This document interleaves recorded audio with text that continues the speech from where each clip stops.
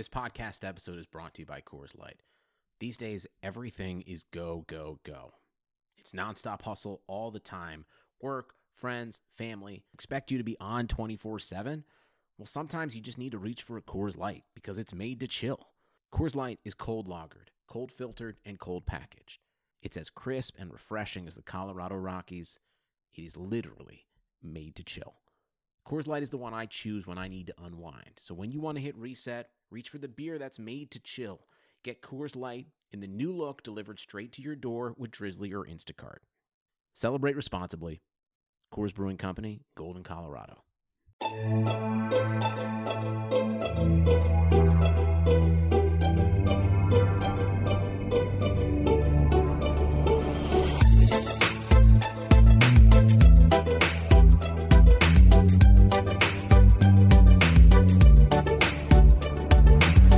Hey there, Knicks fans.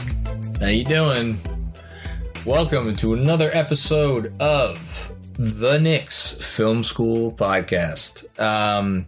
Quick little intro to the show today because I have a couple of guests on that I just wanted to give you the kind of lay of the land of this show. So first up, I am still, even after the conversation, very honored, very happy, all, very good things to be able to say that I had not only a representative from Higher Heights of America come on the program to talk, but the CEO of Higher Heights for America come on and give us a few minutes to talk about what Higher Heights for America is doing.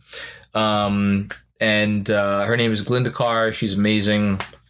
And in case anybody listening to this doesn't know why I'm talking about Higher Heights for America, a reminder that in less than a week, where I am going to be running a fundraiser episode in which people could call in and have 5 minutes of airtime on the pod in exchange for a $30 donation to Higher Heights. And rather than say what Higher Heights is or what they do, I'll just let you listen to the beginning of the pod because Glinda Carr does a much better job of it than I could. So she is up first, and then shortly after that, we have someone who you know of as DeReal Budum on Twitter, Alexander Cohen, and we have our long-awaited Tom Thibodeau, Kenny Atkinson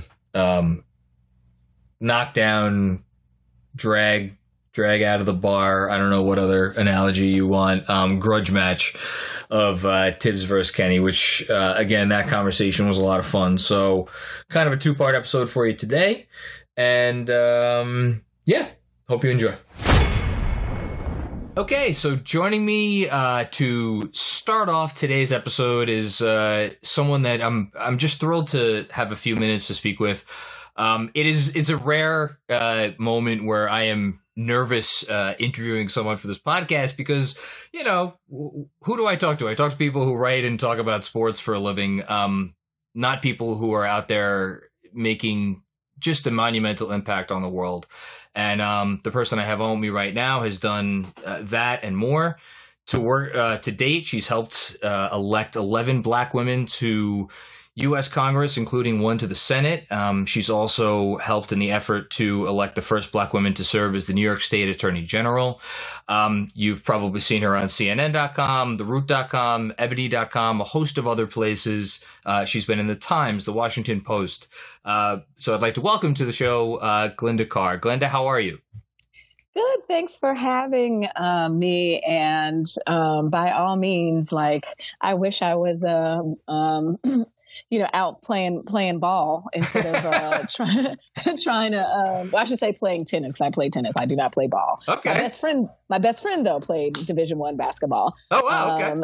And other than trying to move the ball, the democracy ball. I like the analogy. So you are the president and CEO of Higher Heights for America. And you were kind enough to join me today just to talk a little bit about what you're doing, because as I'm sure my listeners are knowledgeable of by now.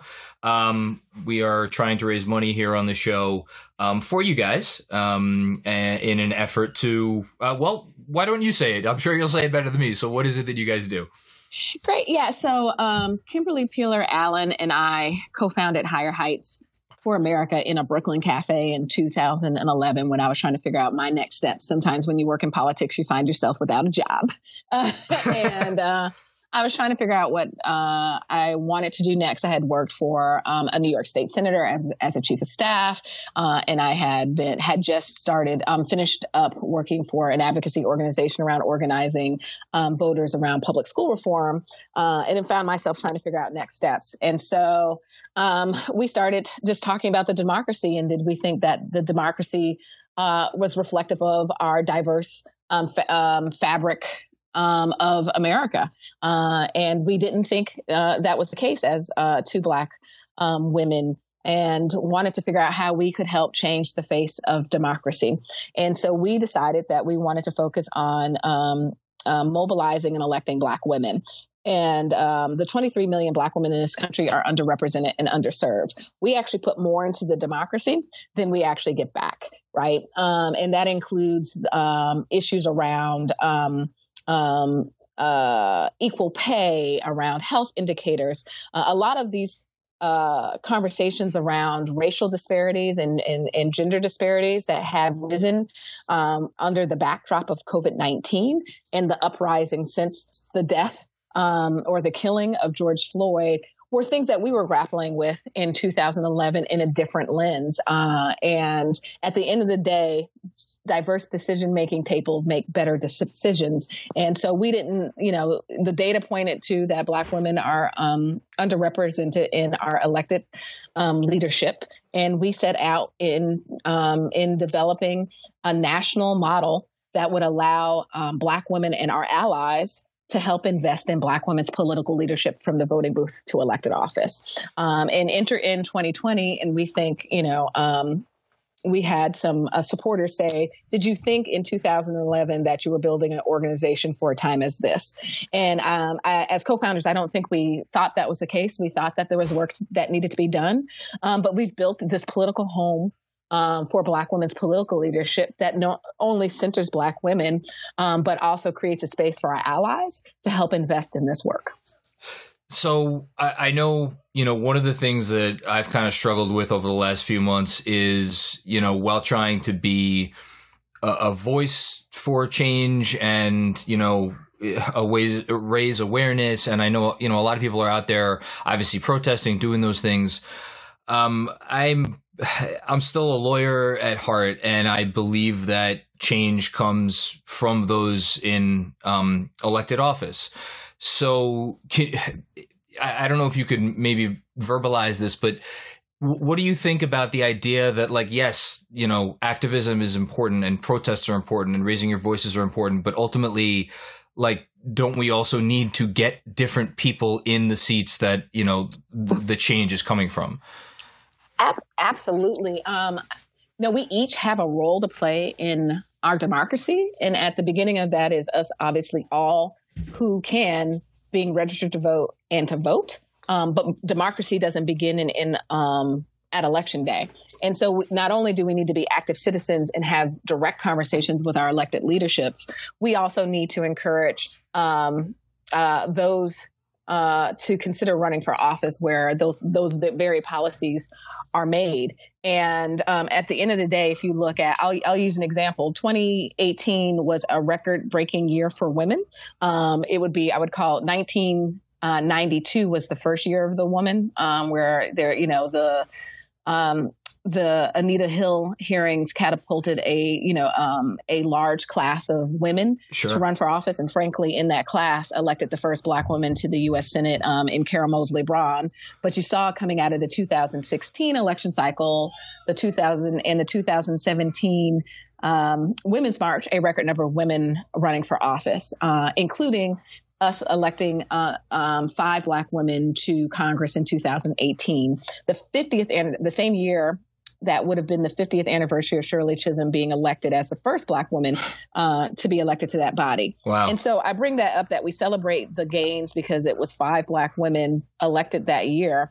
But we also, in that freshman class, sent a teacher, Johanna Hayes, who's uniquely positioned to sit at a decision-making table to talk about educating our students during a global pandemic. We sent a nurse who's uniquely positioned to sit at a decision-making table during a global pandemic, in Lauren Underwood. We sent Lucy McBath, a mother of a slain Black boy, at a time where we're talking about sensible gun reform and the attack on Blackness and particularly Black men. And then we sent 2 local legislators, a city council member in Ayanna Presley and a state legislator in Ilhan Omar, who can literally talk about local governments in a way as we start talking about a recovery, an economic recovery during a pandemic. And so when we send women, and particularly Black women, into elected office, they come from varied experiences, backgrounds, and qualifications that I think actually strengthens those decision-making tables. And so we need to find more women in the lens of Higher Heights, more Black women that can continue to step into leadership roles that will help to move this country to higher heights. I don't know how to follow that up, because it's just hearing about the work that you're doing and the impact that these people are making. And I hope it's just the beginning. That's why I did a lot of research on where I wanted to try to support, and you guys just, you stood out to me. The last thing, I'm going to put you on the spot because I always ask my guests to make predictions. It's usually about sports, but I'll do something a little different. We still don't have, I've never had a Black female governor of a state in this country. Can you please tell me that this is something that is going to change in the next, I don't know, what are we talking? Is this going to change in the next 5 years? Can it change in the next 5 years? Can you give me? Yes. And so our work is twofold. It is to, recruit, train, and support Black women to run for office. And so we believe that there is absolutely a pathway for a Black woman to be a governor in this country. And Stacey Abrams' 2018 run, I think, similar to a Shirley Chisholm 1968 congressional run and 1972 presidential run, will forever change the roadmap for Black women interested in running for office, particularly governors. And that being said, you already have 2 Black women declaring to run for governor in one state, in Virginia, next year. I think that's a pretty good indication that maybe change is on the horizon. Hopefully faster than we think. It can't come soon enough. Glenda, I know you're busy. I know this was a big, this was something that, was meaningful enough for you to come and speak. And that means a lot to me. And I know it means a lot to my listeners. So thank you so much for, giving me a couple minutes here today. No problem. Thanks for having me. All right. Have a great day. Thanks. And thanks for your support. Of course. Thank you.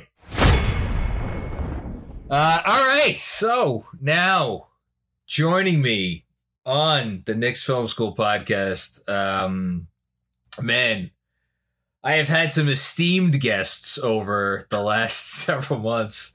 The lowest point yet. I'm just trying to think of what's the proper adjective to describe. I'll say this. Carl. Let me say who it is first. So, Alexander Cohen, as we've just established, I should say your full name just for posterity's sake, but you know him as Budum. So first, let me welcome you to the show, Budum. How are you? Think you. I'm pretty good. Thank you for having me on. You really don't need to thank me for having you on. I'll say this. I don't think there's a lot of people who say a lot of nonsense on Twitter. I don't take notice of hardly any of them. And I told you this before I went on your podcast. God, when was that? It was a few months ago. Like at the beginning of quarantine. Yeah, that sounds about right. I said you always stood out, and not for any bad reason. I just you You make people take notice, and you have certainly been making people take notice of late. So yeah, man, it's good to finally have you on. How you doing? Thank you. I'm doing pretty good, though. I don't know. I got some takes that have been that I've been getting off lately. You know, I got some thoughts to get off. So I don't know. Other than that, I'm pretty good. But obviously, you know, I'm like ranting about Tom Thibodeau. I'm ranting about a marginal coaching decision on Twitter all the time. So I mean, I guess because of that, my life's pretty good. That I can be in a place to do that. Yeah. That's are you knocking on wood? What? Oh, that it's not gonna be Tibbs? No, I'm saying when you were like, I'm in a good place to be able to do that, and then I heard a knocking sound. Was that you knocking on wood? That was me fidgeting. Oh, okay. All right. I was about to say that would have been really appropriate. I'm happy you said that it's a marginal coaching decision, because I was on with Alex. Was it Alex? Fuck, I get these podcasts confused. No, it was Schwinn. That's it. It was Schwinn and Drew and JB. And we were recording for the PNT show. And JB actually posed to me. He was giving me a little shit because he's like, I think it was the day that we were going back and forth. My God, how I wish I would have never responded to you. That's like your biggest mistake. Like everything I say, like you just gotta let it go, or else like you're gonna get drawn. I literally was in I just can't stop, and it's hard. Like I'm not gonna concede ever, you know. So well, you don't want to go into it, because then I'm just gonna. I mean, you're not married. You have no kids, right? Right, exactly. So. Yeah. Like if I was in your situation, I'd probably be responding. I am married and I have a kid, and I'm still responding to people on Twitter all day long. So if you're you should definitely be responding. What was I going to say? Oh yeah. So it was that day that I tweeted something out in the morning about Tom Thibodeau's coaching record in terms of his net rating cumulatively. That was honestly a Budem-esque tweet. Honestly, that was like.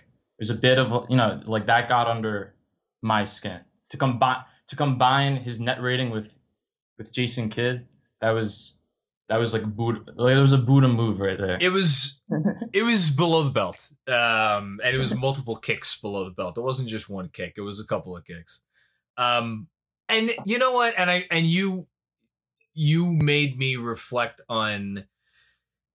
Perhaps the impropriety of that tweet, because my purpose in sending it out was not to disparage Kenny Atkinson, who, you know, spoiler alert for anybody who's listening to this, you know, hoping to hear. I mean, I'm sure we'll go at it a little bit, but like, I would be thrilled if Kenny Atkinson is the next Knicks coach. I think he's a good coach. I think he's a good coach for a lot of reasons. Again, I'll leave those for you to say, but like the idea that Kenny's a bad coach, the purpose of the tweet was to more, I guess, draw attention to the fact that maybe in shoveling some dirt over Tibbs' grave over the last several years, we've too quickly glossed over some of his accomplishments, and I think there's nuance involved there. But I want to say that at the outset. That was why I sent out the tweet, in case we weren't clear on that. Yeah, I mean, well, that's the other thing. People kind of get it twisted. Like, I'm never like once like arguing that like the Tibbs Bulls were like very good. Like, I know I'm like a young man, but like I grew up watching like the Tibbs Bulls like break my heart like a few times. Like when, I mean, I don't know if that's really accurate, but I'm just saying, like I've watched the Bulls essentially. Like one of my first basketball memories is watching like in some restaurant like the Bulls Sixers like original 2012 series. Like I've seen how good the Bulls are. Like God, how old are you? I'm 20. Oh, but Jesus Christ! I'm almost twice your fucking age. Delar. But I'm just saying, my guest tonight is 20 years old. God, someone put a bullet in my head. This is all going on the podcast. You're jealous? I think I feel. I mean, you're older than you. Okay, we should get back to basketball.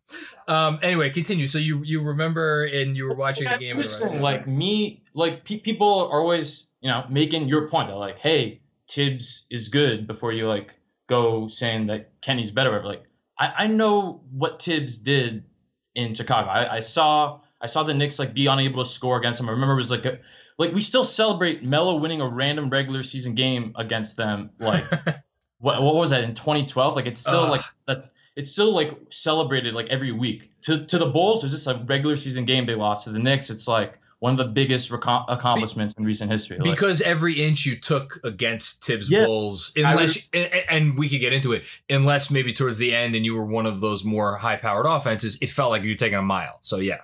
Yeah, I remember like just like a random thing. I just remember like the Knicks or some team scored against them on like a wide open like pick and roll, and like the announcers were like they're acting like it was the craziest thing ever because like they were like a well-oiled machine. Like I'm aware of how good the Bulls are. I saw them beat the Heat streak. Like I saw break the Heat's win like 27-game win streak. I was rooting for the Nets in 2013 when Nate Robinson like destroyed them. I was also rooting for Nate Robinson that series. Yeah, like I'm just saying, like I understand Tom Thibodeau. It's just like you pointed out today. Really, just the thing is, we've seen in recent history that what he had a lot of like you put it up pretty flawlessly today, which is why like I'm not sure. Like I mean we'll see part 2, but your article today discussing like why Thibodeau's success then wouldn't work as well in the NBA and kind of did with the Wolves, like that's kind of why I wouldn't go with him over Kenny. So I want to let's get to Kenny in a second. Yeah. Where I'm at with Tibbs at this point. So God, do you prefer him over Kenneth? Like, is he your number one outside of? They're neck and neck at this. I've gone on record already in saying if I had my choice, it would be Becky Hammon. But that's, and again, I've said this before, and I'll admit it again. That's not altogether like completely like I go on evidence for everything I think and write and whatever I say with basketball. With Becky Hammon, there's a part of me that just wants to see a woman coach the Knicks because I have a daughter and I want to be able to point to the TV and say to my daughter, like, that's the coach of the Knicks. Yeah, that'd be pretty dope. That was like the one Spurs assistant they like haven't interviewed, which like I don't know. Which is I don't know. Who knows? Maybe they asked and she turned them down. I don't know. But like, also, I do think she's immensely qualified. She's one of the best point guards the NBA or WNBA has seen, and players, whatever. We don't have to talk about Becky Hammon. Other than her, it's neck and neck between Tibbs and Kenny. And I think if you were going purely off of what you can see on paper, the numbers in terms of Kenny's offenses, Kenny's defenses, Kenny's players' resumes before he got there versus what he did with them, it might be Kenny, but for me, it has to be Tibbs because 2 reasons. One, what he did in Chicago. Like, there's a couple of things that I think we gloss over. Like, there's a bunch of coaches in the NBA. There's maybe 3 or 4 that are terrible, and there's maybe 3 or 4 that are awesome. And then the rest are pretty good. And I think Kenny falls into the category of he's pretty good. And he's shown us that he's pretty good. And maybe he's better than pretty good. I think Tibbs is the only one of the 2 that has at least stepped foot into the top category when you consider, like, the man lost the MVP, right? He had the youngest MVP in history, who, by the way, wasn't even on an All-NBA team before he got to Tibbs. He lost that guy. That guy did not play a game, or I should say he did not play a game, but he missed a lot of time the following season, right? Derrick Rose in 2011-12. I have it right here.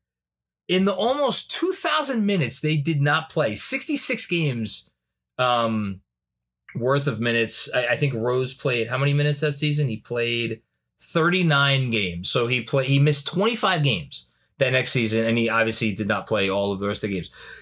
they were still a plus 7.2 net rating. Like, that to me is not something you could do unless you're an elite coach. You know what I'm saying? Well, yeah, I don't disagree. Like, again, like the Bulls were very good. Tibbs had like the original Kenny team, I'd say. Like, I don't remember, yours was like 2015. Like when they, I mean, again, you could argue that it was still more, it was better than we thought, but it was literally like DJ Augustine as the point guard.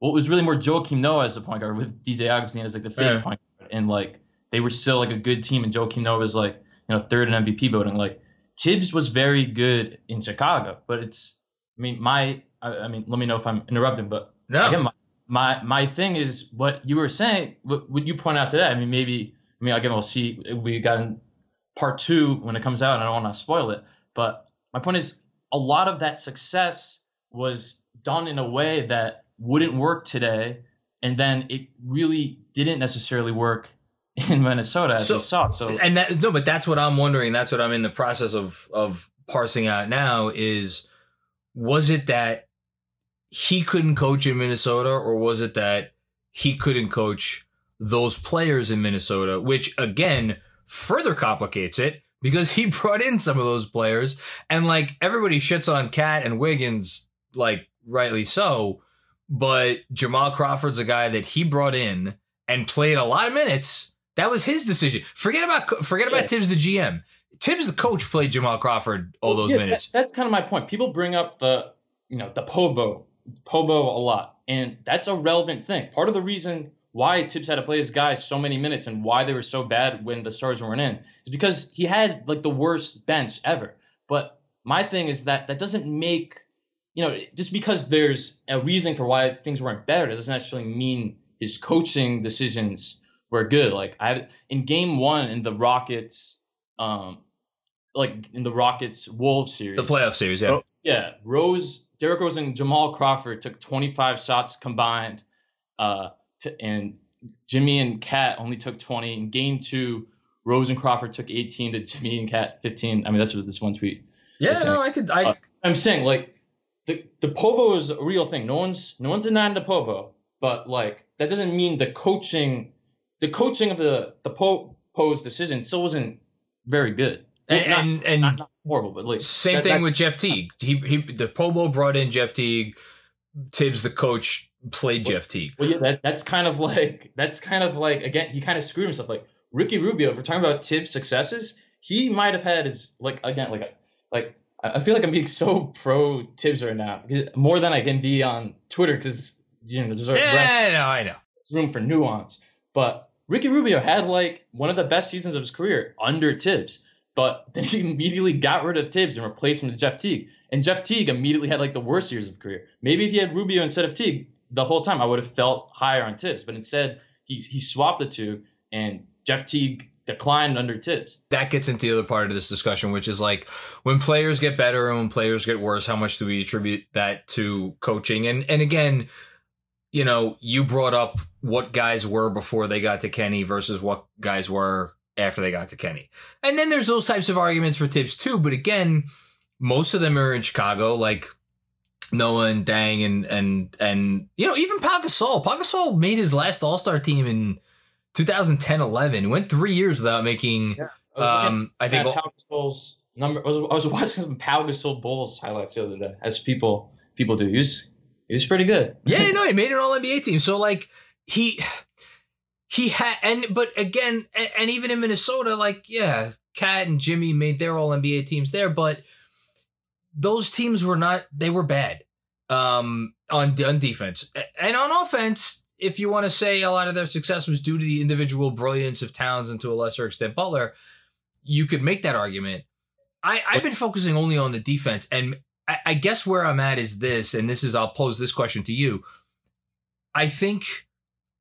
I don't know that any coach could have been successful playing the players that he did, the minutes that he did. And yes, there is some fault there because again, he played them so many minutes. Was there room for him to play guys like, Jones? I always want to say Trey Jones. Trey Jones is his brother who helped the Knicks draft.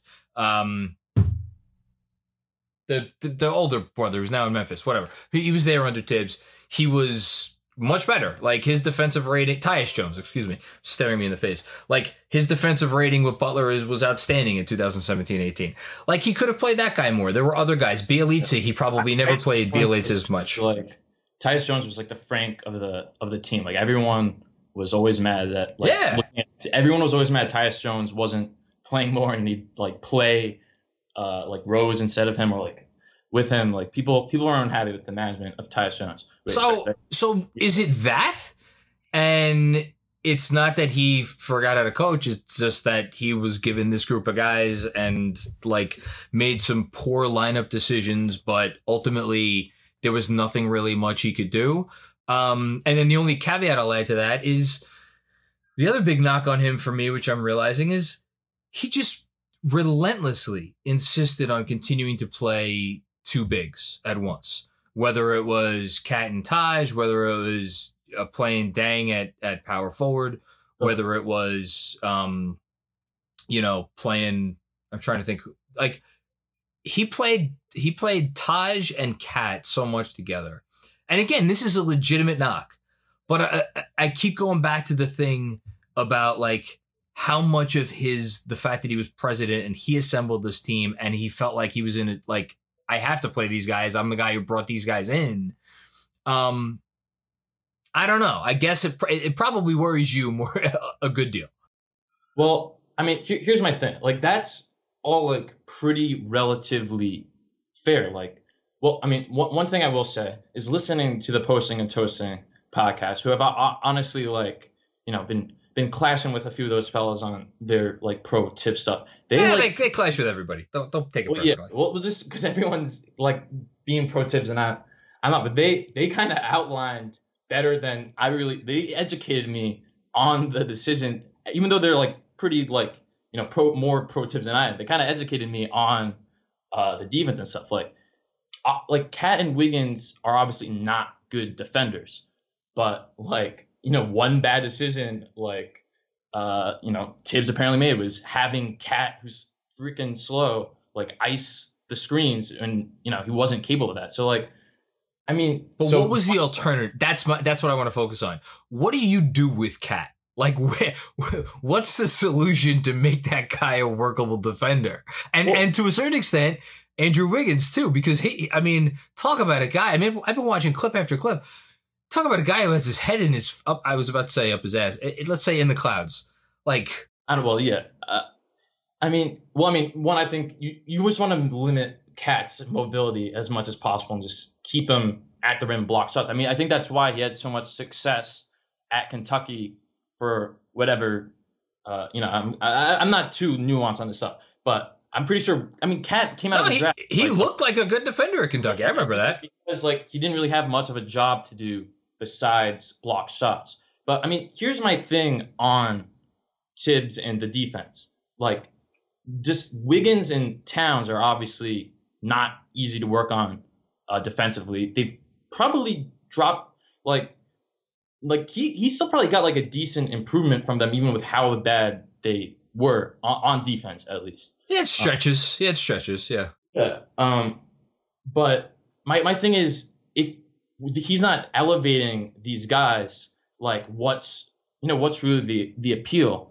And meanwhile, like I look at Kenny, and before the season, I literally made like a tweet. I mean, maybe I'm just an idiot, but I made a tweet being like, look at the Nets rosters. Like they lost all their like decent defenders while like replacing them with bad ones, and like they're gonna suck on defense this year. Like their best rated defender is DeAndre Jordan, who we saw with the Knicks is not actually a good defender. I was like, this team is gonna suck on defense. DeAndre Jordan is the most. He makes Andrew Wiggins look like the most committed defender on the league league. But that's the thing. Kenny had the Nets as a top in defensive rating. They were 8th in defensive rating. Like I would not have expected that. DeAndre Jordan, like I was all prepared to get off my snarky tweets, being like, the Nets really bungled that, giving him that much money, $40 million, which I guess they still technically did. But DeAndre Jordan was like a solid backup center this year, and he was like a net negative. He got better towards the end, I think, of the year. Yeah, but I mean that's kind of the difference for me that Tibbs, you could maybe excuse like the lack of defensive success, but you could have done that. The Nets, I think you look at them, they could have been the worst defensive team in the league, and you could have been like, all right, that's fair. Like, what do you expect from a team who's like starting, Spencer Dinwiddie and, Jared Allen, who lets Enes Kanter go off for like 30 on him in his sleep. That is untoward to talk about Jared Allen that way. Well, I love Jared Allen, but Enes Kanter earned his like 18 million against him. Like he was like prime Shaq against Jared Allen. Like that's the difference to me, that Kenny had a lot of success on defense. So my thing is just I'd rather go with the guy who in his last stop just showed with less talent, with it wasn't a good defensive team, and good defensive talent, and they had a very good defensive season. So I just rather go with that than with Tibbs and Towns. And maybe that's like a little unfair. Maybe if it's not unfair. If Tibbs didn't have the worst defenders, maybe he would have done well. But it's just like we just saw Kenny have proven success with a bad team. Like, I'd like to see what he could do with Mitch and Frank instead of, Dinwiddie and Allen, which, I'd say there's kind of similarities between Mitch and Jared. Well, I mean, certainly physically and like what they're capable of doing. I think it's what's the best way to put it? It's funny because again, on the PNT show, I think, maybe it was JB who asked me, like, what do I think the safer choice is? And I think I said Tibbs specifically because I thought away from, like, he was in Minnesota, he was given a situation where his two foundational core building blocks, guys that he absolutely needed to play. I mean, we could quibble about 32 minutes a night, 35 minutes a night, whatever, when they were healthy. Like,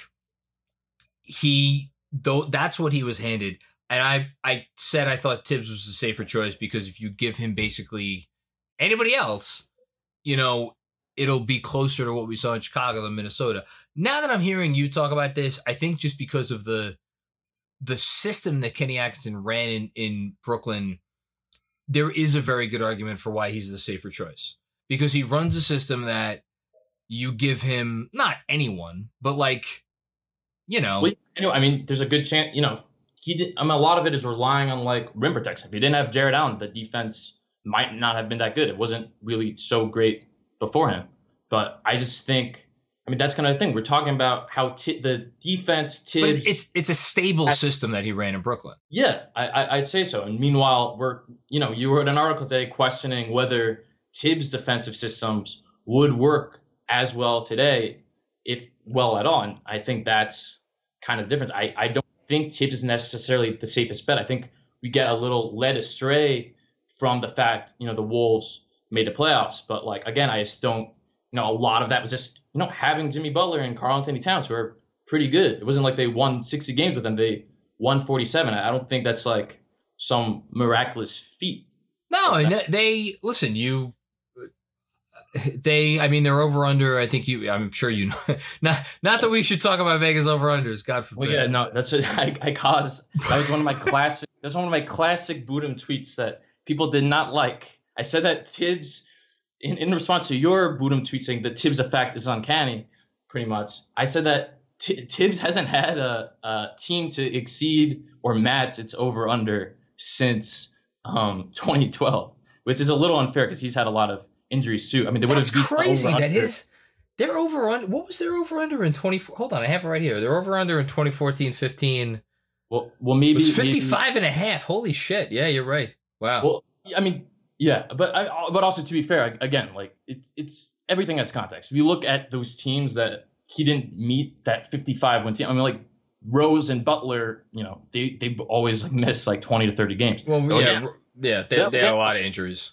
But again, a lot of that injuries also, you could say that has a good deal to possibly do with Tibbs and the. Well, that's the other complicating part of all this, and I'll admit that for my position to be tenable, I basically need to I basically need to argue that either we take him for his word of what some stuff he said recently, which is that he's learned and this and that.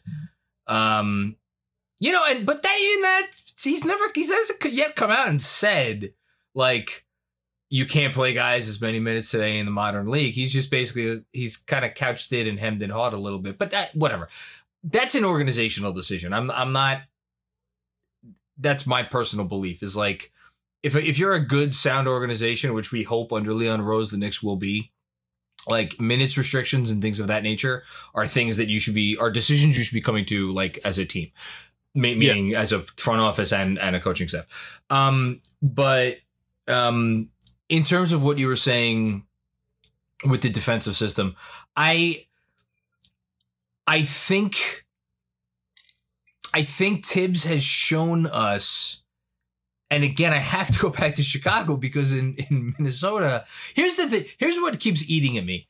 He was given this team in Minnesota, right? He got there in 2016-17 and he was like, look, you're the president, you're the coach. This is all yours. You have free reign to do whatever you want. You're going to get all the runway you need.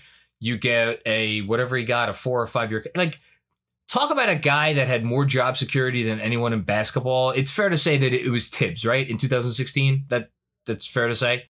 Yeah, they were like just like the Wolves are broken. Please fix us. Yeah. We'll give you Towns. We'll give you the greatest prospect of all time in Andrew Wiggins. Like make us good. So he instituted the system that he instituted, and it clearly didn't work because they were not good on defense. But I think in his mind, he's like, all right, I don't have a year to prove myself. This is a multi-year thing.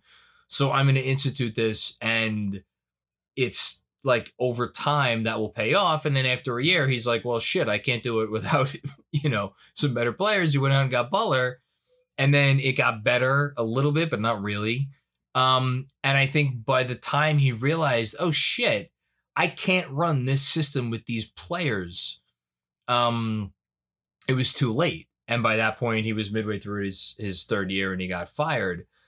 I guess what I do still ultimately believe is that a system where I don't think you could run like purely ice, and like be all about like flooding the strong side and like, everything that he did, all of that stuff. I don't think you could run a pure system like that. But then towards the end of his time in Minnesota, right before he got fired, we saw him make adjustments. So it's a leap of faith that I'm taking. I'll admit it has to be a leap of faith. But just the last thing I'll say is like, if you take the evidence from Chicago and then that sliver that I'll admit it's a sliver of hope, but it is a sliver, that we got towards the end of the time in Minnesota of the progress he was making. I don't know. It's a higher ceiling, lower floor play. I guess that's what I have to. I'm glad you said that. And that's essentially something I feel like I've replied to you like 3 times now. Like, why go for the guy you have to hope with? I mean, we're relying You have to hope. We're relying on not a very big sample that Tibbs has changed. Oh, it was like 2 months. It was not barely. But also like a part of that change that you brought up and I've seen Trini bring up is that, that 27 game stretch after the Butler trade.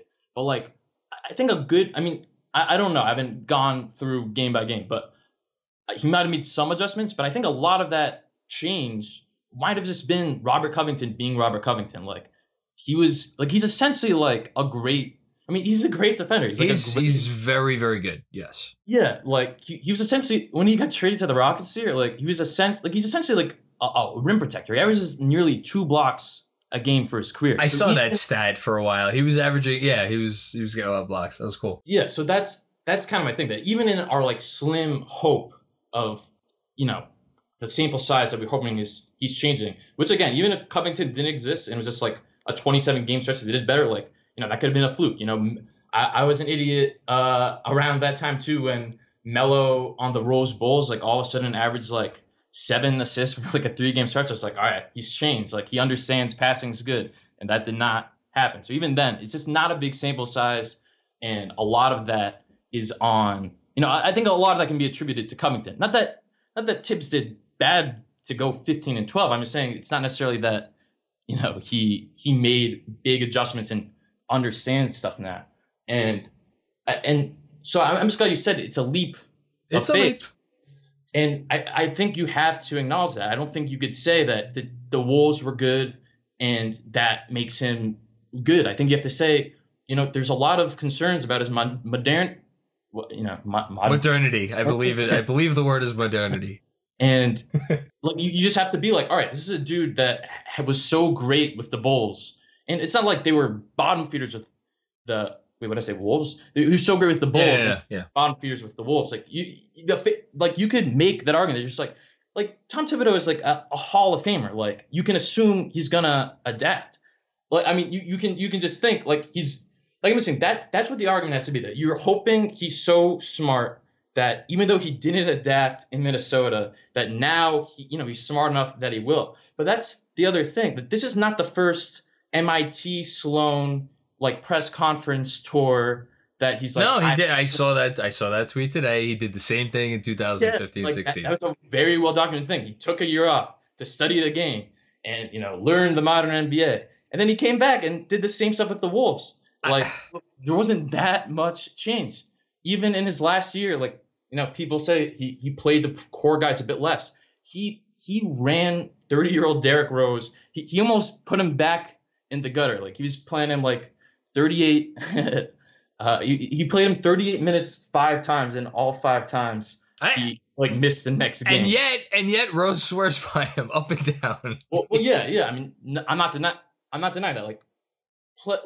My case isn't really going to be that players hate Tibbs. I mean, I think that's smart, because the ones who have had him, with the exception of Cat, they swear by it. Yeah, but that's that. So I mean, I guess that's the bulk of my point. That this isn't Tibbs' second chance. It's essentially, I mean, it's his third. It's not the first. It's the Wolves already had this hope stage, essentially. Wolves fans were let's hope he adapted, and then he didn't. So we're now seeing that didn't really work with the Wolves, and now we're hoping with the Knicks it does. Yeah. So that's my concern. And I just don't think you have to hope as much with Kenny and the Nets. There's certainly stuff to pick at with Kenny, the offense, players blowing up on him. But there's also a lot of the Kenny problems are problems Tibbs faced in Minnesota. Everyone harps on Kenny for blowing leads, which was a problem. But I saw a tweet from April of 2017 before they traded for Butler, or 2018 before. I saw you retweeted that today, that they blew how many fourth quarter leads? That tweet, I mean, it could have been more. They blew 21 double-digit leads. And that would explain why their point differential that season was that of a team that should have had a much better record than they ended up with. Yeah, so I mean, so a lot of the similarities are there's a lot of the problems with Kenny are problems Tibbs faced. Minnesota too. I don't worry about any problems with Kenny. Honestly, I really don't think Kenny has any negatives to his candidacy. I just, again, to me, it's about a floor ceiling play. And I guess the last thing I want to say is that, and this is the part that there's no numbers can quantify this. And I, not to give myself a shameless plug, but on the other podcast I do, the Hoop Spy, I was talking to George Karl the other day, and he was talking about how, oh God, I forget what team he was referencing. He was referencing some team that we were talking about. And he said a line. He's like, they really took to the coaching.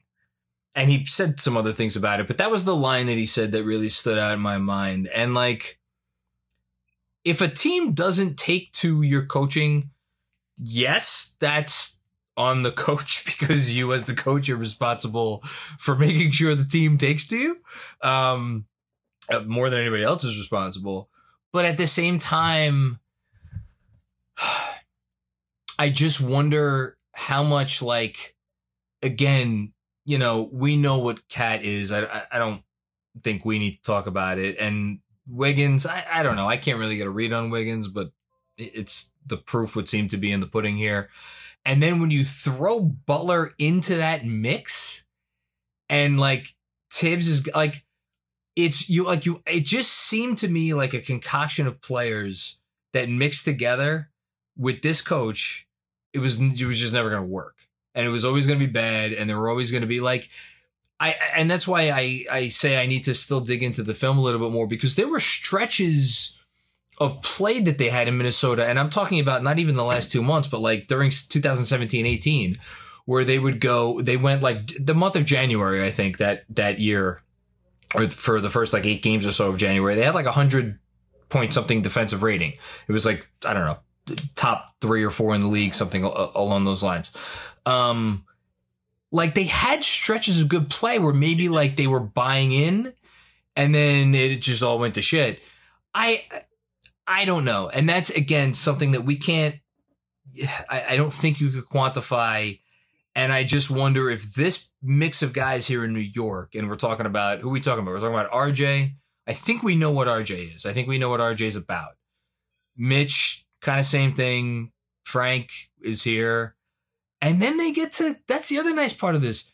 They get to kind of mold this team in whatever image they want. Because like there aren't any other, real core pieces here.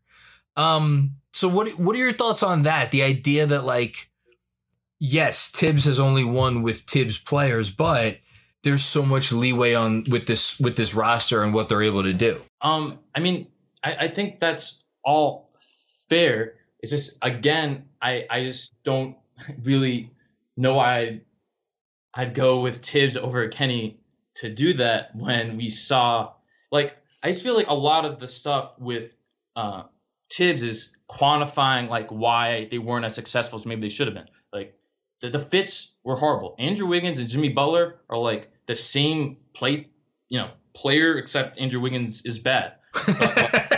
That's a great line. It's like if you took Jimmy Butler and like you gave him like an hour of sleep. Well, actually, I guess Jimmy Butler like doesn't see that. Oh yeah, I was about to say it's probably not a bad. He's like a high Jimmy Butler, Andrew Wiggins. Like that's what he plays like. That's fair. I mean, yeah. So I mean, again, but the thing is, just even when you're acknowledging why Tibbs might not have been as successful, like that's still not an art. You have to argue that Tibbs was so good with the Bulls, and you trust in his faith to adapt to make, and all the explanations for his Wolves tenure not being that great to all be better over what Kenny did, which was pretty great. And while the Nets definitely had like when Kenny took over, like they had Sean Marks, like they weren't a stupid team, but like the talent wasn't as good as the Wolves by a long shot. And like the situation was definitely less dysfunctional, but like those Nets teams could have just stayed a 20-win team like the Knicks and just like never improved. And you can make the same arguments being like, all right, you gave Kenny Atkinson like, G Leaguers, salary dumps. Like, of course he's not going to win. So that's kind of my thing. If we saw Kenny do well with, less talent, why not, like here's like my thing, like the Nets are a worse situation than the Wolves and a worse situation than the Knicks currently have. So if he could do well, but hold on, that we both know that that's probably not going to stay that way, because this, again, we don't know who it's going to be. We don't know, but like I think everybody's under the same belief that the roster is not going to look the same as it was last year for New York, and the thinking is, and again, this complicates matters because how realistic is this? Who the hell knows? But like the thinking is that the roster is going to look very different in 2 to 3 years. So who's the best guy to? And I think that's the other part of this that we haven't even touched on, which is like I think there's this notion that if you like certain types of high level players, we know they could play under Tibbs because he's guided a guy to an MVP, right? Like he's guided Jimmy Butler as an All-NBA player. Kenny.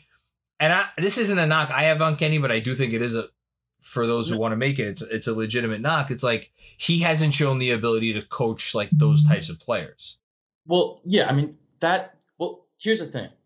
That's like theoretically, fair. Like Kenny obviously has not had like, he in the one time he had, star level talent, like they got mad at him and he got fired. Though to be fair, he didn't really coach them. But there's like an absence of proof doesn't necessarily mean that Kenny can't coach that upper level talent. I'd be inclined to believe that if he could coach bad talent, he could coach upper level talent. I mean, you could argue he couldn't, because if he's like, a college coach, like, he's only able to get to the young guys, maybe you can get the older guys. But we've actually seen, like, there's not really, like, Kenny hasn't had zero experience with veterans. And when he has, he's had success. Like, he got Brook Lopez to start shooting threes. Like I love bringing up, in the 30 games he had Jeremy Lin the second time, though I guess they were buds in New York. Jeremy Lin played great under him. Like he's had a bunch of vets to do well under him. DeMarre Carroll was a salary dump when he got traded to the Nets. Remember, like the Raptors gave him like $60 million to be LeBron's stopper. He sucked. The Raptors traded a first and second round picks to not have him on the team. And then he was like a good player for Kenny. Like I guess that was also a former Kenny player. So again, I guess you could still say that, maybe he hadn't had him. Well, that's the other thing. In Atlanta, he was the head of player development. But that's okay to develop relationships with players and then have success under them at a later time. Just generally, Kenny, when we've seen Kenny have vets, he's had a lot of success with the vets. Obviously, Kyrie didn't like him, but he was like very much on track to have like his back.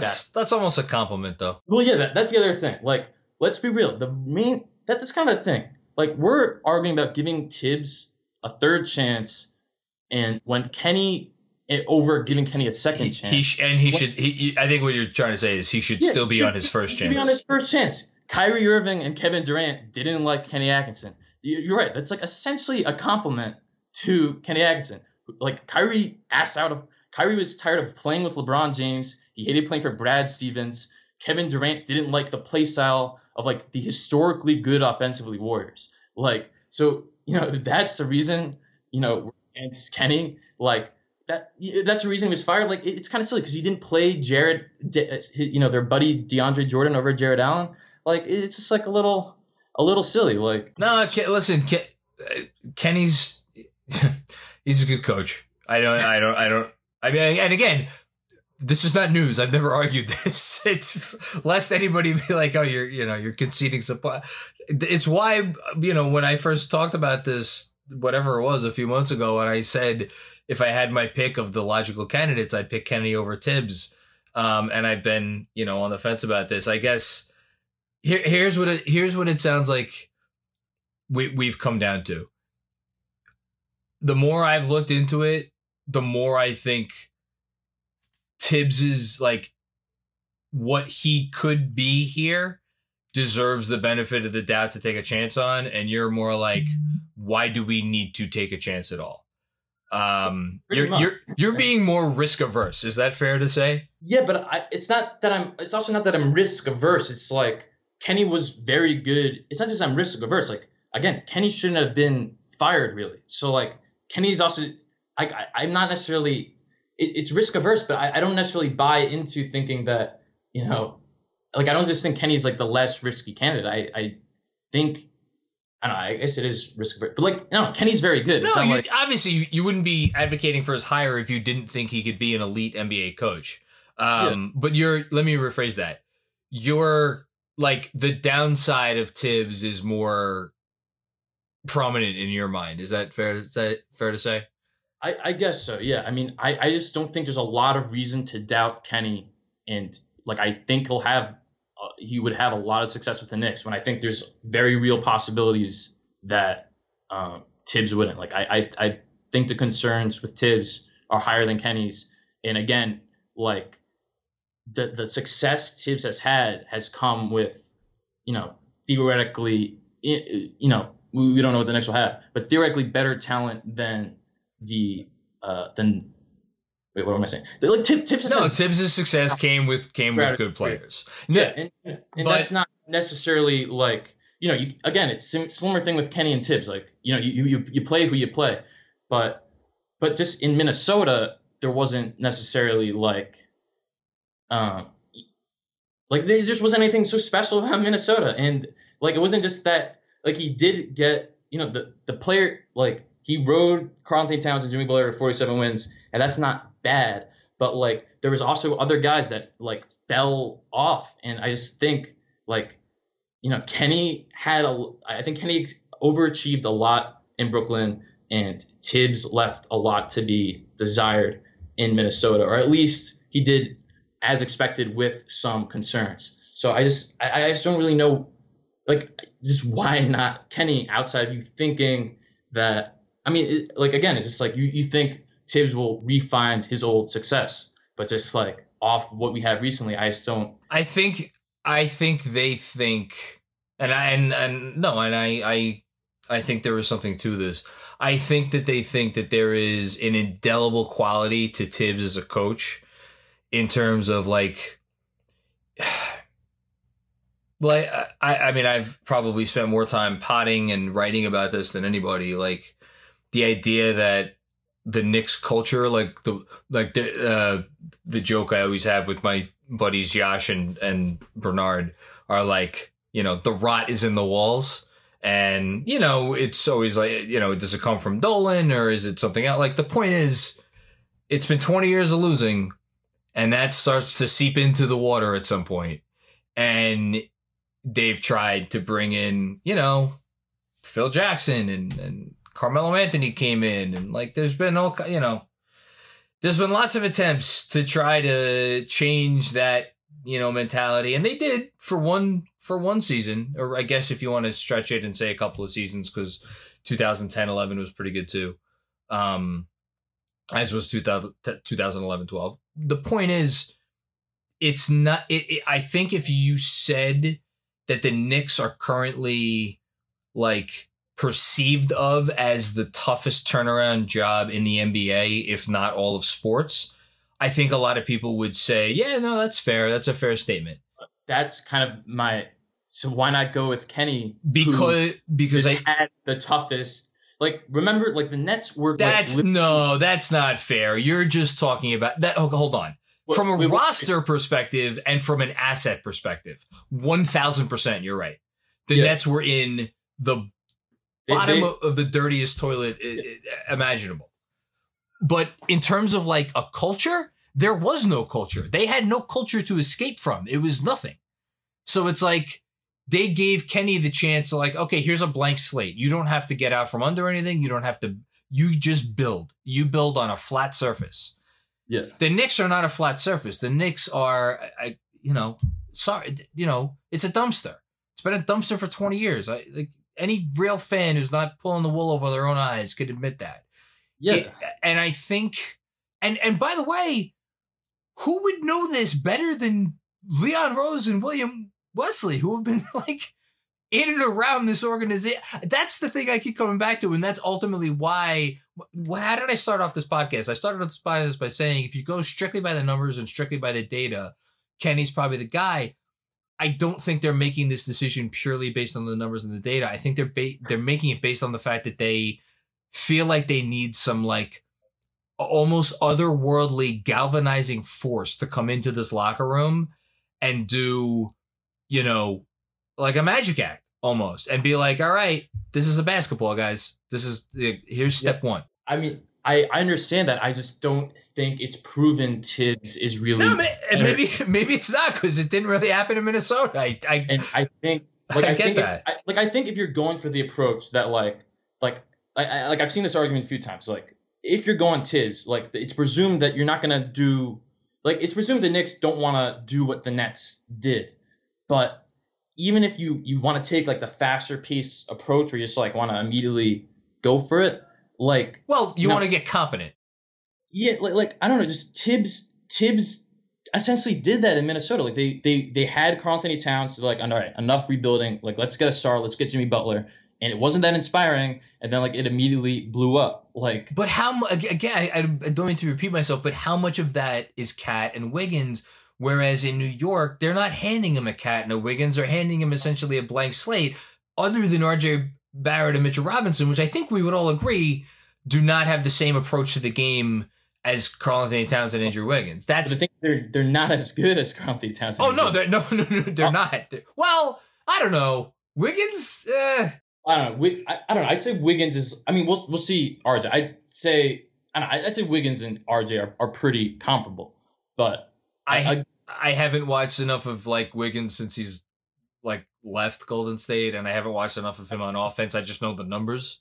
But I also know the numbers of RJ, and they're not really great. So no, that's the thing. My point is, Kenny, like the Nets, even though they didn't have a lot of talent, they had like, you know, a clean slate and stuff. Yeah, I know, but, and he did yeoman's work. That's I don't know. I mean, that's my thing. You know, like you just look at who Kenny developed, and you know they weren't necessarily on the level of Mitch and RJ, and you know he had so many people take big strides. And again, my point, you called it nonsense earlier, which, you know, maybe the way I phrased it was like we're spending all this time talking about Karl Towns being like which point is this? I forget. It's the Cat D'Lo comparison. The Cat D'Lo compare. Wait, I forget this one. You just called it nonsense like 2 hours ago when you were like talking about having me on the pod.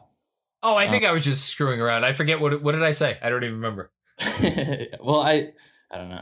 Let me see. I tweet too much, man. You tweet a lot, man. You are a serial tweeter. Well, right now with this Tibbs Kenny stuff, I'm just like, I don't know. It's like a disease. I can't go over. I hope you're picking up some followers at least. No, I've lost like 15 followers during this time. That serves you right, you bastard. I'm so annoying and I can't shut up about it. Oh, all right, I said it would have. Here's my point. I mean, here's what I said.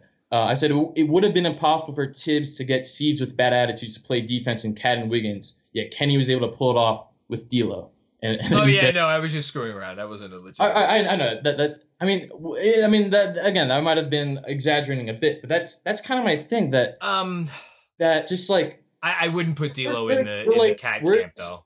What? I wouldn't put D'Lo in the Karl Anthony. Like Karl Anthony Towns, and again, this is me maybe making too much of anecdotal evidence, but it seems like, and there is, I shouldn't even say that. There's a lot of video to back this up. He really doesn't seem like he gives a shit about winning basketball games. I mean, D'Lo was such a mess in LA, and I mean, you could argue that. Like, I mean, remember, like, as a player, he was. It was bad. Like, so that's kind of my thing. That I mean, you could argue that D'Lo didn't necessarily make a bigger jump than Towns, except Towns was like already pretty much good by the time Tibbs got him. And I mean, offensively, he was fantastic. Yeah. Yeah. Well, he might have even been like, I think that year he was kind of good on defense. I don't remember. He's never been good on defense. I think maybe it's by like. I mean, listen, I'm sure that there are some numbers. His first year, people thought he was like not bad on defense. He was like 224th out of 423 in defensive real plus minus. You know what, though? That makes it even worse because that just goes to show that once he realized that, oh, shit, I can get people to love me and I can make all-star teams and all-NBA teams just like putting up 25 and 12. Like, I don't know. I don't think very much of Karl Anthony Towns. My point is just that, like, again, a lot of it was Tibbs, you know, sucking. I mean, sorry, but that doesn't really what I'm saying. Like a lot of it was Tibbs not being able to. A lot of it was the players he had stunk. Like if Andrew Wiggins and Karl Anthony Towns gave a hoot, like he probably would have had a lot more success. But just, you know, Kenny had players that, you know, had bad attitudes like D'Lo and day class too. But D'Lo he still got a lot out of D'Lo, and it's not like Tibbs got nothing out of Towns. Can I jump in there? Yeah, Kenny. Not the All-Star season, I think it wasn't the All-Star. I'm pretty sure it was the season before. There was the game where he sat D'Angelo on the bench for like the fourth quarter, and it kind of went glossed over, like, but I remember there was it was a thing briefly. It was a thing. But my point is, Kenny had the ability to go to D'Angelo Russell and essentially be like, you're not bigger than this team. You're not bigger than this franchise. You're not bigger than this organization. Like, you're going to do things how we do things. And by doing that, he made D'Angelo Russell into an all-star and he got him paid $100 and whatever million. Yeah. I guess the discrepancy that I'm drawing with Karl Anthony Towns is Karl Anthony Towns walked into the league as the number one pick. And unlike D'Lo, who had his star so just incredibly, and I mean, in as big a way as possible, sullied, like Cat won Rookie of the Year. And that was obviously before Tibbs got. So by the time Tibbs got there, it was like, it wasn't like he had the ability to stick Karl-Anthony Towns or, for that matter, Andrew Wiggins on the bench and be like, you're not bigger than this organization, because they were bigger than the organization, both of them. Well, yeah, I mean, I guess it's a fair. And that's a big difference. And just to make it go full circle to the Knicks, I cannot imagine for the life of me they would be making this Tibbs hire if indeed it is Tibbs. If they thought that they would get any kind of issue with the couple of guys they had here now that they consider core pieces. Again, I'm not disagreeing with anything you've said before. It's still, there's still a modicum of risk, but I guess I don't want to concede the high ground of like, there is a higher outcome here that I think is reasonable to expect. It's not necessarily going to happen, but it is reasonable to expect if Tibbs is named the head coach. Again, as the guy that could come in and almost single-handedly change a culture where you don't have multiple players like ingrained as like, these guys are the franchise, deal with them. You know, there's a lot of caveats I just gave you there. Whereas you just get to be like, hey, hire the guy who has the evidence of being the best coach. So if you're listening to this and you're looking for a winner, it's probably you.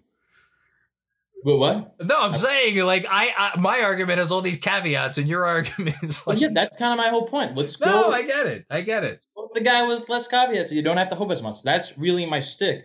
But also, again, I just think if the reason to go Tibbs over Kenny is that we want like an overnight change. We don't want like a traditional rebuild. I don't think Tibbs has necessarily shown he's better for that. I don't think I'd say, no, you can't say like, there's an absence of proof that Kenny could take a vet team and win a lot with them.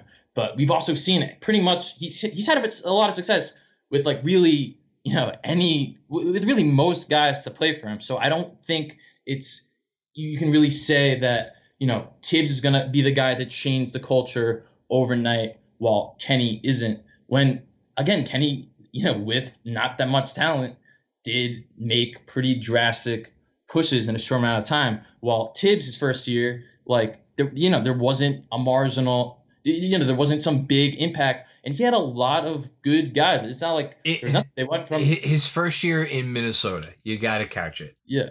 Oh, wait, sorry. What no, I'm saying you said Tibbs' first year, his first year in Minnesota. Like, skip over. No, and look, we've been talking for an hour. We should probably shut the hell up. But like, I think the one thing that, and again, you admitted it at the top of the podcast. You're like, look, his years in Chicago were really good. Like, let's not beat around the bush. That's what they're going to be making the hire on. When I think they see guys like, I think JB had a tweet earlier today or yesterday or something where he referenced some study. Yeah, here it is. Of the 61 active players who have been All-Stars, 53 made the team by their age 23 season. Mm-hmm. So it kind of like gives credence to the idea that if you're an All-Star, you're going to be an All-Star by your whatever, second or third year. Luol Deng, when Tibbs got to Chicago, he had been in the league 1, 2, 3, 4, 5, 6 years. 24 years old. 25 his first season in Chicago.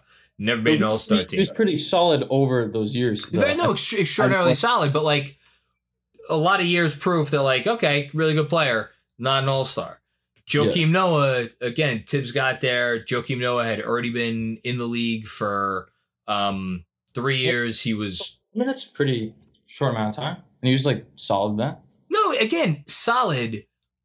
But like... Well, yeah, I mean... But let's go back to RJ. What is RJ? RJ, third pick in the draft. Rookie year? Not great numbers, but solid, right?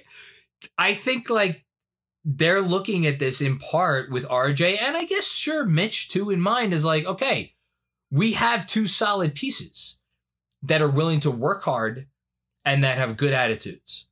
Mm-hmm. Let's, like, this guy has taken pieces like that and brought them from solid players to all-stars, and in the case of Derrick Rose, obviously, you know, from all-star to MVP. And I just, we, and I know you've acknowledged this, that you can't just like gloss over Chicago and like be like, oh, well, those guys were always going to turn into that. And yes, Tibbs has some responsibility, but for as much as you're not glossing over it, I think maybe we need to pay even a little bit more attention to it, if that makes any sense. Well, I guess, but I mean, yeah, I mean, Tibbs had a lot of success with those guys. It's my point again. I mean, it's two things. One, like, though, again, like as we said, you know, Tibbs has a lot to change since that success in Chicago. But then the other thing is, it was a decade ago. Yeah. Yeah. But then the other thing is that all those guys are already, with the exception of Jimmy Butler, who's the 30th pick, none of those guys were like dirt to great. And, you know, and it's not like he didn't have players like that either. But the point is, but Kenny kind of did. He had a lot of low-level guys that he elevated, and when he had higher-level guys, he elevated those guys too. And like I just, again, I don't know why. Again, you can't discount Chicago, but in Minnesota there just wasn't a lot of that good development. Like, but how much credit do we give to him for Butler? I mean, like, this century, there's been 4 players: Butler, Gilbert Arenas.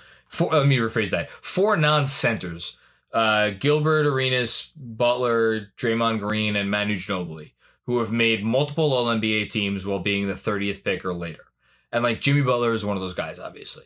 So, like, that's been all under Tibbs. Like, what does he do? We don't know what he becomes if he's under the tutelage of any other coach. Like, that has to go into this argument. Well, yeah, it does. But also, not to like discredit that, because obviously, like, Tibbs was a huge part of that, and you know, Butler credits him heavily. But like, if we're gonna like break down each thing, I do think it's worth noting that like Jimmy Butler is like a madman, where he isn't necessarily. I mean, again, like, this is all, you know, speculation. But Jimmy Butler is like, you know, he has that insane work ethic and that crazy story where it's like, he's not necessarily the guy I'm like, all right, he would have sucked no matter, like, you know, he's kind of like a relentless. I'm sure he was always going to be good. Yeah. But like, again, I'm not denying that Thibodeau helped all these guys become stars, but I'm just saying a lot of them, you know, started pretty good places outside of Butler, which I'm not denying. But then just recently, he just hasn't had is with the Wolves. He didn't have that level of success, and like, not to, you know, like go completely off what we're talking about, though. I guess it's not just Wiggins and Towns. Like, Gorgui Dieng, Nemanja Bjelica. Bjelica has been much better since he left the Wolves. And Chris Dunn. Those are all guys that just didn't drop. I don't know if Tibbs or if Dunn's exactly killing it in Chicago, but that's fair. He's been better in Chicago. He was so, like, it's easy to say that, but he was so bad that year. And it was only 1 year. He's also came into the league as a 22-year-old defensive guard. And what does that remind you of? Like, a guard with no confidence that had bad, you know, that was a good. Hey, listen, you will not besmirch Frank Ntilikina's confidence on this podcast. That's a real thing that Frank's not that confident. I'm just saying that, like, if he didn't have success with Chris, I'm just saying it wasn't just Wiggins and Towns. Like, there was a lot of notable guys that didn't show them much success. Though I will say Levine did do pretty good on it. And then there's another guy that swears by him. All right, I think we've beaten the horse. Yeah. Look, you're. I think I said it at the beginning. I'll say it again. You're not wrong. Your position is not wrong. Logically, it's probably the more sound one. I don't know. Let me ask you this. What do you think that there's any chance that they actually still hire Kenny? Well, I don't. I mean, I feel like it's gonna be Tibbs. But then listening to your podcast earlier today, which is something I've kind of thought, like, even though there's been smoke, like, none of it's been like, you know, that really non see-through smoke. Like it's like you said on the pod. It's not like any sources have confirmed. It's like a guy, like it seems like it's kind of like speculation to an extent. So I mean, I think there's a chance. I feel like it's gonna be Tibbs. Like I'm not really expecting Kenny at all at this point. But I mean, like I don't think there's any bona fide proof, like 100% proof it is Tibbs. Hey, but if it was, that'd be, you were the first one to call it. So like, that's a plus for Tibbs and my book that John Mack that I called it. Yeah. Listen, I want the best guy for the job. I don't really give a shit what. But yeah, I'm not really expecting it to be Kenny. Honestly, I just think, like you said, I think it's the logically sound argument. Do you still, after conceding that, do you still have Tibbs over Kenny? Just I still do, because it's just that's the nature of my fandom. And I know, and ultimately for me, it really does come down to I think there's a chance that Kenny is the better coach and could come in, and that place will just beat him down, because God knows it has beaten down better men than him. It's beaten down a lot of men, but then again, he knows the lay of the land, as does Tibbs. He was with the Knicks. He was with them. Tibbs was with them. I don't know. I think it's going to take a certain something to turn this thing around, and I don't believe it's there quite yet. And I don't. But again, I don't even say that with much conviction. So. Look, I'll give you this. I'll be happy with either. And I do think, for as much as like I wrote my Tibbs thing today, and like Steph Bondi had a whole Tibbs thing the other day, and like, Mark Berman has his Tibbs has been watching Knicks film. I don't know. I'm still not 100% convinced that it's going to be Tibbs. I don't think the people that are actually making this decision have told anybody. So you're keep hope alive, I guess. Yeah, but I don't want to be let down. So I don't know. I've been on the Tibbs train for a year, even though like I hate it. I've just been expecting, but like I'm mentally gearing for Tibbs. I'm not letting myself get my hopes up. But yeah, I don't know. I mean, hey, yeah. Listen, whatever's gonna happen is gonna happen. I don't know. I mean, again, it's just like. The Nets did exactly what like I think the Knicks should do. So I'd like to just steal the coach of that. That's really a lot of what it comes down to.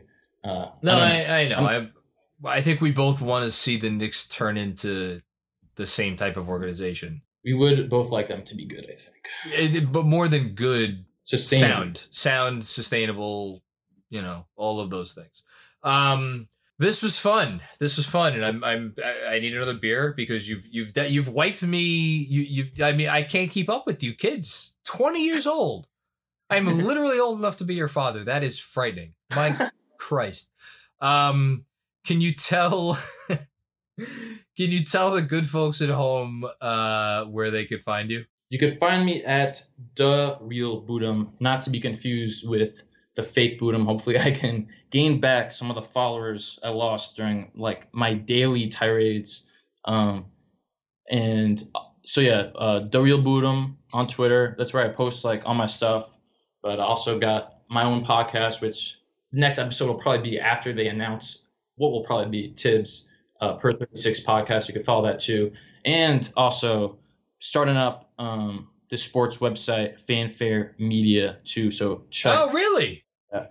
Yeah, it's it's just like I've been working on with some buds. I mean, still in the beginning stages, but can I ask like generally what it is? It's like a sports. I don't know, it's like everything. It's like sports and culture. Like tomorrow, I'm like our other podcast besides mine, like Per 36 is it's Around the Thorn, which is a Bachelor podcast. So I have to watch that after this to prepare for that. So got a little something for everyone.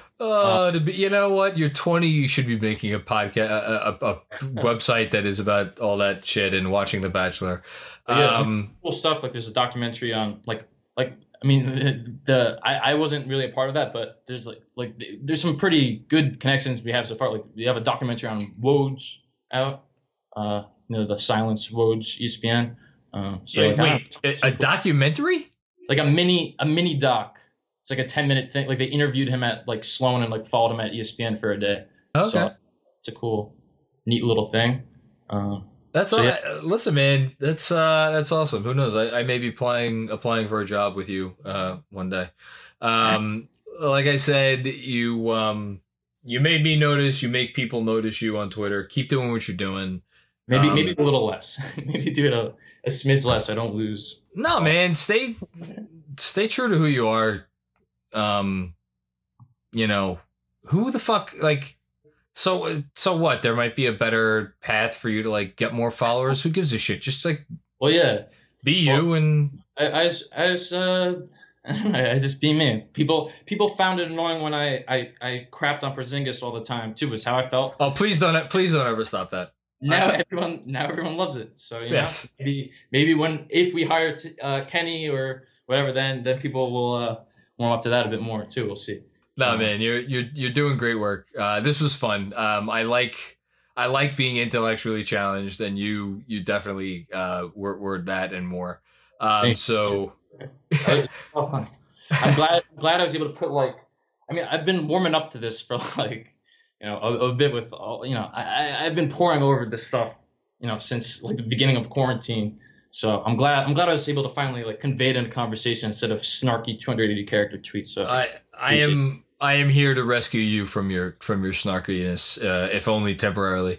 Everybody go follow Doreal Budum, and help him get his 15 followers back that he lost. And everybody, thank you for listening to another episode of the Knicks Film School podcast. As far as the next episode, we'll drop an I'm sure I'll drop an emergency pod that whenever they make a hire. If that 20 minutes. I was about to say, I'm like checking my phone. But other than that, we'll have another episode for you. By the weekend at the latest. I got another mailbag coming, and whatever. All right, talk to everybody later. Peace out.